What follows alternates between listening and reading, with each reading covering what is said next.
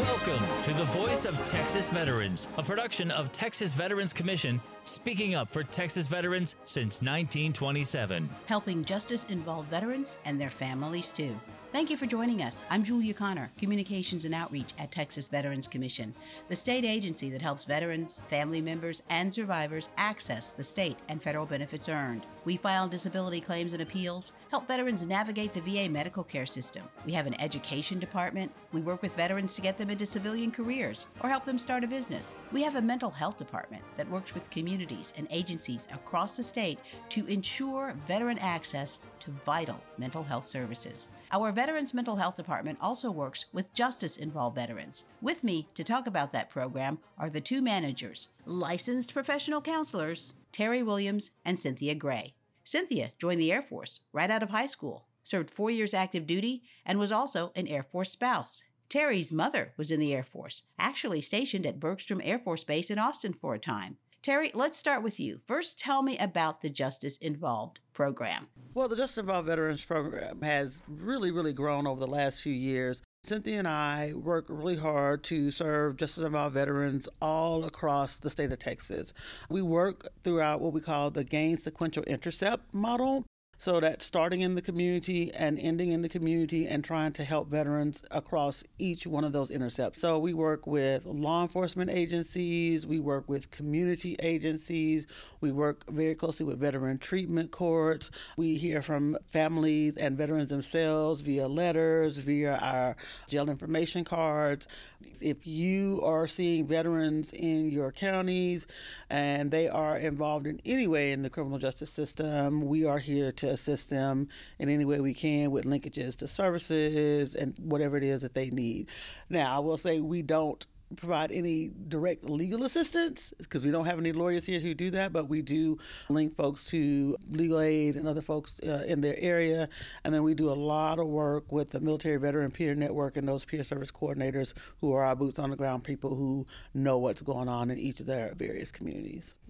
As Terry mentioned, we do receive letters from individuals experiencing incarceration in jails and in prisons, as well as we have those peer service coordinators go into the jails and the prisons and do peer groups with the veterans experiencing incarceration, making sure they get the resources they need and whatnot. And then as the veterans are transitioning out back into the community, we connect them with, again, those peer service coordinators so they can get the resources that they need for the community to help successfully transition and reduce recidivism. So they may be in jail in Huntsville, but they may be going back to the Dallas area once they're out. So just because they have that connection in Huntsville, that's not necessarily going to be the person that's going to help them if they move back to Dallas. So we do a lot of connecting and reconnecting, kind of those warm handoffs, I guess, kind of make sure that wherever they're going, they have somebody that they can directly speak to beforehand. Because, of course, if you know anything about people, coming out from incarceration, there are so many things that they have to do to get themselves back on their feet. If they were experiencing homelessness or something before, they're trying to find documentation and get things together, find some place to stay, meet with their probation or parole officers, go to UAs, catch these meetings. And so we can give them an actual person and not have to have them calling 57 different places to find one thing. It kind of helps alleviate some of that stress and also helps with recidivism.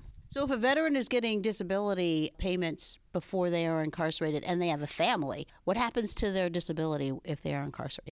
If there is a conviction, the 61st day after conviction, if they have, for example, 100% disability rating, that percentage will go down to 10% during the extent of their incarceration. And then after they get back into the community, then we connect them with the VA and a claims officer, or with TVC, of course, and help them get the rest of their percentage back. What happens to their families? TVC, our claims guys, specifically Greg Holland, he helps the justice-involved veterans with their claims. There's a process that sometimes the family members can receive the percentage that the veteran isn't receiving, but it's a complicated process, but Greg can help with that. Greg, please explain that process. Tell us how it works. Tell us how you help the incarcerated veteran. A lot of the times when the veterans become incarcerated right off the bat, They don't know what's going to happen to their VA benefits. If it's their first time, second time, third time, and they weren't picked up on a warrant, then really nothing's going to happen to their VA benefits until the 61st day following conviction or sentencing for a felony. That's some good news that I bring to them. And sometimes they sit in county jail for years. It's sad, but our justice system is really behind, and Corona definitely did not help that. So they will still get paid, and that's the good news I can bring to them. So they're, in some cases, their families still need to eat and survive. I bring them information, and then I let them decide. And like Cynthia told us about the reduction in compensation once a veteran has been incarcerated after conviction on that 61st day, the VA will reduce the amount of the compensation, but the rest of the money can go to the veteran's family, spouse, dependent, or dependent parent, but they've got to file a claim. A lot of people don't know about the VA's apportionment program. It's one claim form. It's a VA form 21-0788, and I'll also assist them with filling that out. TVC is here to help them and walk them through that entire process. And that's what makes this agency stand head and shoulders above any other service organization, in my opinion. So, Terry, how do you make contact with the veteran? Well, a lot of that good work is done from those peer service coordinators who are already kind of floating around in the jail, letting people know that we're out here. We get quite a lot of letters from folks who are experiencing incarceration. We hear from their families. Their families will be looking for resources. So they go to our website and they'll look for things there, and they'll email us or give us a phone call.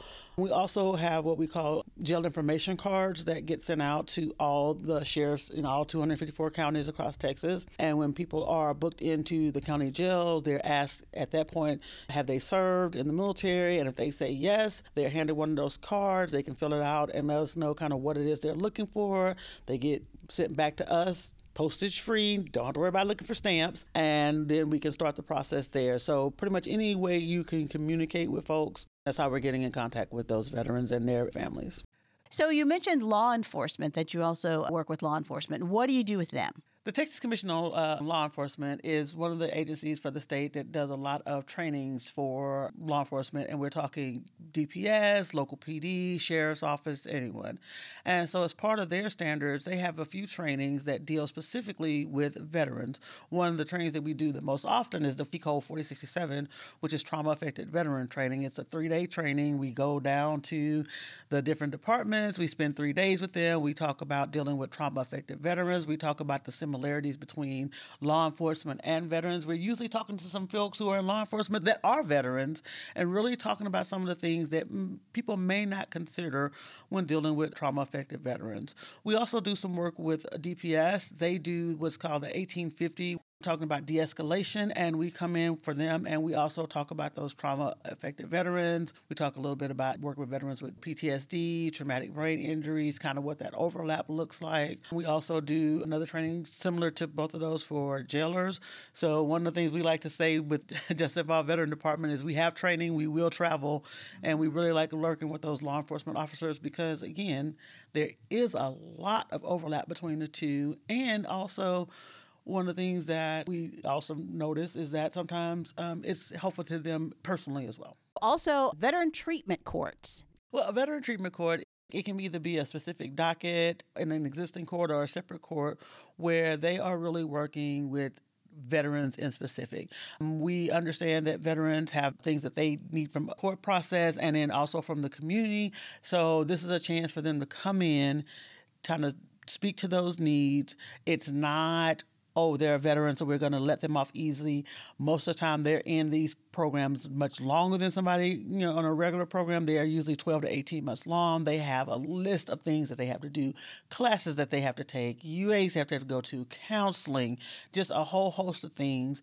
But it offers them a way to come back and re-enter into society and get back to that standard where they were before. I mean, we are talking about people who stood there, they raised their right hand, they took an oath to protect our country, and then on the way back, something went awry, and this is an opportunity for them to get back to the person that they were before and re-enter into society and really taking into account some of the specific needs and some of the specific things that may have occurred that got them to that place. Tell me about the special units that they have in the jails for military. And specifically in the state jails and also in prisons, the Texas Department of Criminal Justice is starting communities within the prison system. They call them pods mostly. And so they're veteran pods. And what's so encouraging about this is that veterans can live in community with other veterans. For instance, there is a veterans pod at the Hughes unit in Gatesville, Texas, for example. And instead of surviving in the general population, they're actually thriving in community together and serving the prison itself and doing things like raising the flag and taking classes and learning new skills and doing peer groups. And those peer service coordinators go in and run groups every week in those communities. It's very encouraging. Cynthia, tell me, why do you do this? Well, I personally just love that the Texas Veterans Commission is really just veterans serving other veterans. And, sometimes our consequences catch up to us in such a way that we need assistance. And the fact that we can come alongside and provide those resources and provide that help and allow someone to get back on track in whatever way that looks like for that person is just, it empowers them, it empowers us, and it just really makes a difference. Terry, what about you? Well, I spent the bulk of my career in criminal justice. I've been a adult probation officer working with folks with mental health and substance use issues. I was a juvenile probation officer. I was a therapist in the juvenile facility. And so this to me just seems like it's full circle. As a adult probation officer, I did have veterans on my caseload, and unfortunately I did not know that all of this programming was here. Texas just overtook California. We have the most veterans in our state, and folks out there need assistance. And even if it's not for all the things that you think they might need assistance for, you might think you need help with, we don't care. Call us anyway. Even if you need help with something else and you just remember hearing Cynthia and Terry and you call us, we'll figure out where it is that you need to go. But there are services that are out there. The Veterans Mental Health Department is here to assist. TVC as a whole is here to assist. I like doing it. I have a great partner, makes it easy. We have a great team, which makes it even easier. And every day I go home and I feel like, okay, I got something done today. I have been talking with Terry Williams and Cynthia Gray, managers of the Justice Involved Veterans Program, and Greg Holland, one of our claims benefits advisors. His specialty is working with justice-involved veterans and their family members. Go to our website, tvc.texas.gov. Click on mental health. That's where you'll find contact information for Cynthia and Terry and all the other managers of our mental health programs. Greg Holland and Jason Bednar are our justice-involved claims benefits advisors. Cynthia and Terry can help you connect with them. tvc.texas.gov. Click on mental health. While you're on the website, check out all our free services. You can also call the info line, 1-800-252-VETS. That's 1-800-252-VETS. And we have an agency briefing and Q&A the second Tuesday of the month. It's on the events calendar, tvc.texas.gov. Click on events and register. I'm Julia Connor. Thank you for listening to The Voice of Texas Veterans, a production of Texas Veterans Commission. Helping veterans starts here.